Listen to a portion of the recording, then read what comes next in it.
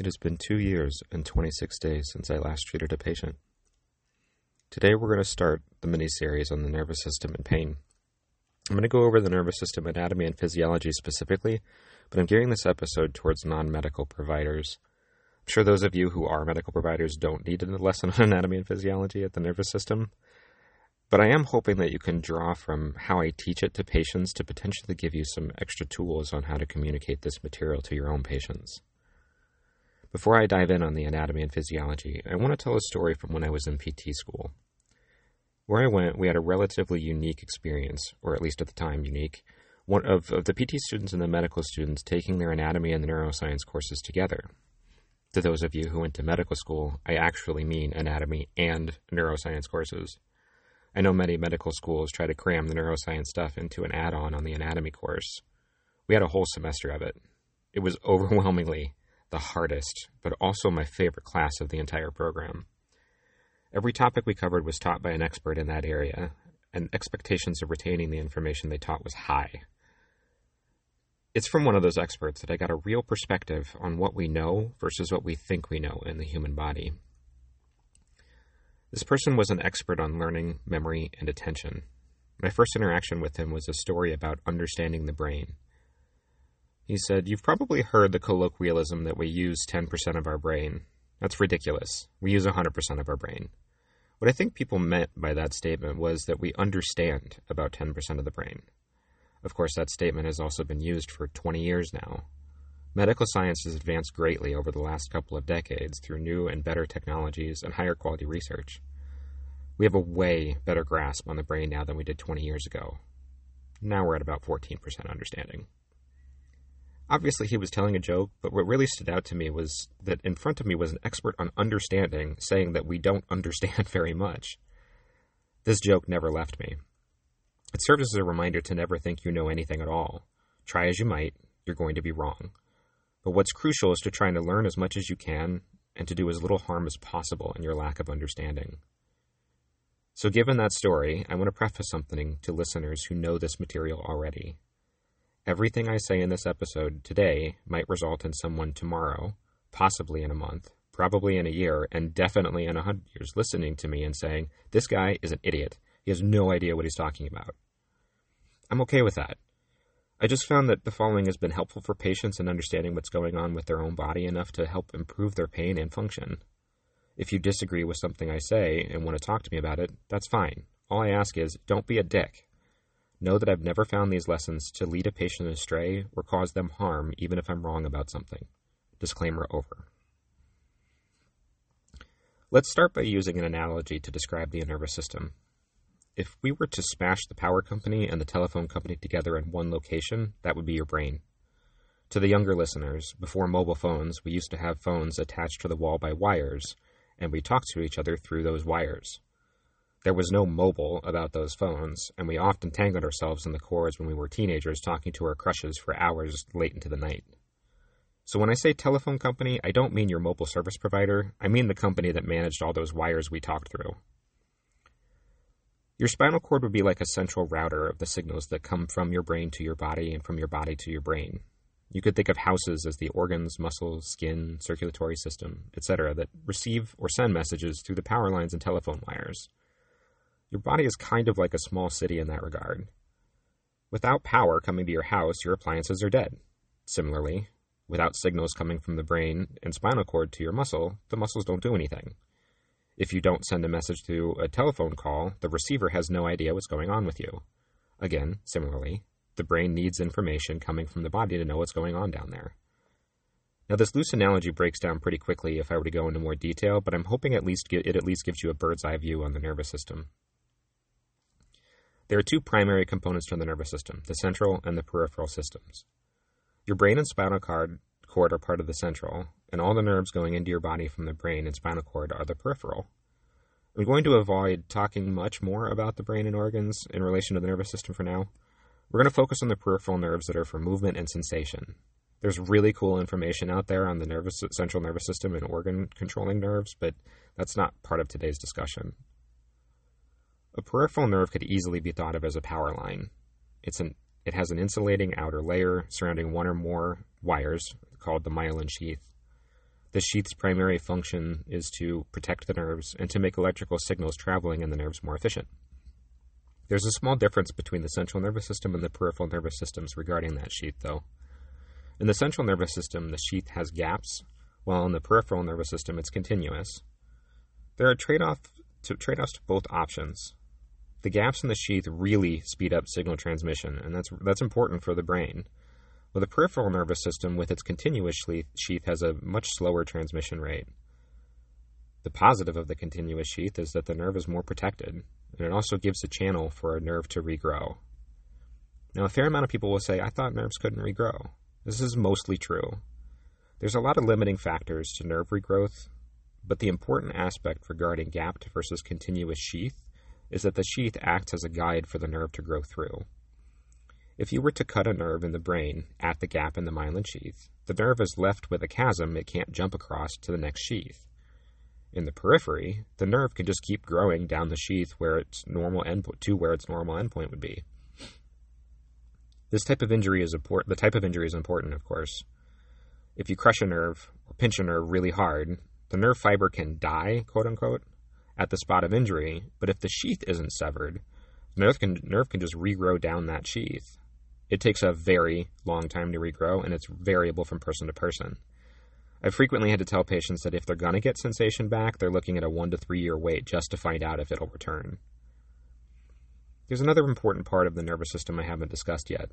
Nerves have their own blood supply from arteries and veins, as well as a lymphatic drainage system. I want to explain a little bit about the circulatory and lymphatic systems for a minute. It'll become important when I talk about nerve anatomy later. I'll start with the circulatory system. It's effectively the heart, lungs, arteries, and veins. The heart pumps oxygenated blood from the lungs into the arteries, then the arteries carry the blood out into the body, after which the veins bring the deoxygenated blood back to the lungs from the body to be reoxygenated. You'll often see pictures of the circulatory system where the arteries are red and the veins are blue in a cartoon body. The reason the arteries are depicted as red is because your blood cells have iron in them, which is the binding location for oxygen from your lungs. Oxygen bound to iron is called iron oxide, or, as most people know it, rust, hence the red color. Veins, on the other hand, carry blood back to the lungs after oxygen is released from the blood cells to your tissues. You can even see veins in some people, and they're a blue tinge. That's representative of the rusty color being diminished because there's less oxygen bound up in the blood cells in your veins. Another important thing to know about our circulatory system is how blood moves around. Many, if not all of you, have had your blood pressure taken at some point in time. This is a measurement of your artery blood pressure, and that's a reflection of how hard your heart is working. The veins, on the other hand, don't really have a lot of pressure. The reason there's a big difference between the arteries and the veins is that blood from the arteries is being pushed into smaller and smaller tunnels, eventually reaching tiny tubes called capillaries.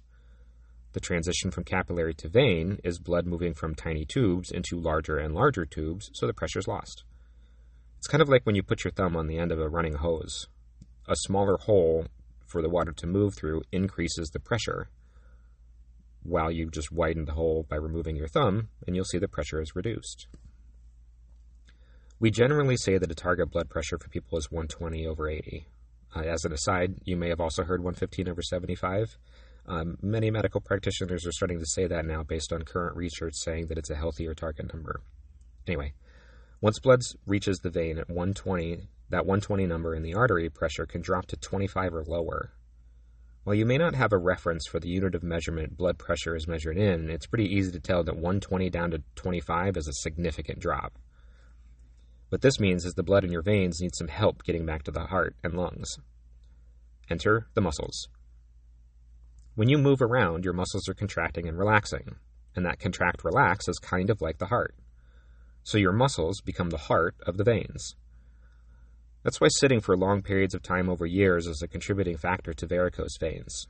The blood just pools and stagnates, and over time, the walls of the veins start to distend and become really big, and therefore more visible, and that's varicose veins. Now let's move along to the lymphatic system.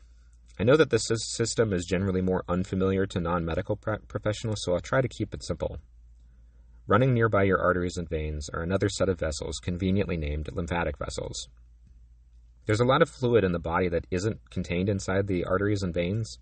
One example you've probably experienced would be swelling after an injury. The lymphatic system's job is to pull the fluid buildup that is swelling into its vessels and carry it to specialized structures called lymph nodes. These lymph nodes have immune cells to fight diseases that might be floating around inside that fluid. From there, the excess fluid is taken to another specialized structure that effectively recycles the fluid back into the body. Simply put, the lymphatic system is to reduce swelling and fight disease. This is a gross oversimplification, but it suits the purposes for today's discussion. Now that we've covered the circulatory and lymphatic systems, let's return to nerves. While we often convey nerves as just things that shoot electricity around, what's more accurate is that there are chemicals interacting and moving around that generate that electricity. I'm going to switch from my previous analogy of power lines to a new one. Instead of a power line, we're going to now think of the nerve as a highway passing through an underground tunnel. The on-ramps would be similar to the circulatory system, bringing the nerve supplies it needs, like oxygen and food, or in other words, cars coming into the tunnel. All living cells produce waste, which is true of the nervous system too. So the off-ramps would be the lymphatic system carrying away excess fluid and waste products that the nerves create. In this analogy, the waste is also cars. I'm hoping that isn't confusing to label both food and waste as cars. I doubt any of you would call what you eat and what you excrete the same thing. In this example, the cars are just to represent that the nerve is eating something and then something is excreted that needs to go away. Anyway, when traffic is flowing, everyone is happy. But what if we have a 15-car pileup accident right in the middle of the tunnel? This would be representative of an injured nerve. The same thing that happens to your ankle when you sprain it happens to a nerve too. Inflammation, pain, and swelling all occur when it's injured. The 15-car pileup is trauma and associated pain. More cars trying to come in represents the swelling in an irritated nerve. If we really want to lean into this analogy, you could just call the local pain of the car accident like the traumatic incident that caused the injury. The really pissed off people stuck behind the accident would be the inflammatory pain that comes after the traumatic injury. Where we have a difference between the ankle injury and the nerve injury is that nerves are really sensitive. Their job, predominantly, is to send the brain information about the injured ankle. But if they themselves are the injured party, they don't just send the information to the brain, they scream bloody murder about it. This is where you can often make a distinction between a sprained ankle pain and somebody crumpled on the floor unable to move pain. The traffic jam can't be resolved from behind the accident because more traffic keeps trying to enter the tunnel. You have to clear the block from the front, meaning a tow truck has to come from the front where the road is clear and remove the destroyed cars one by one. We're going to go back to the veins in your body for a second. I've already said that your muscles act as a heart for your veins, but nerves don't have muscles in them. In addition, nerves are really sensitive. Muscles are big, dumb, and violent. A sensitive nerve doesn't want a muscle beating it up just to move fluid around. We have to approach the pumping of fluid in a different way. A nerve is kind of like a tube if we reference the myelin sheath again. What happens if you pull on a tube? Those of you who have played with the children's toy called a finger cuff will know. If you put your fingers in each side of the finger cuff, then try to pull them back out, the finger cuff narrows, trapping your fingers. It's this action we can use to clear out the traffic accident in the nerve. Very small, and much more importantly, gentle pulls on a nerve create a squeeze that gradually over time can pump out the stagnant swelling and inflammation. If you pull too hard on a sensitive nerve, you just piss it off even more, which is tantamount to slamming 10 more cars into the accident. Small little movements are effectively acting as that tow truck coming in the front of the traffic jam and pulling out cars slowly over time. This analogy is using a catastrophe of a 15-car pileup, but the same holds true if there's just a small traffic jam. The point is that repeated movement is necessary to keep nerves healthy, or in analogy terms, keeping the traffic flowing. This is your crash course on nerve anatomy and physiology regarding pain. In the next episode, we're going to go into functions of the peripheral nervous system. We're going to discuss sensations, reflexes, and more specifically what pain is and how the system responds to it. Fair warning, it's going to get trippy. A big portion of the episode will be on how little control you have over your own body, and the big one, how your perception of what is real is actually very frequently wrong.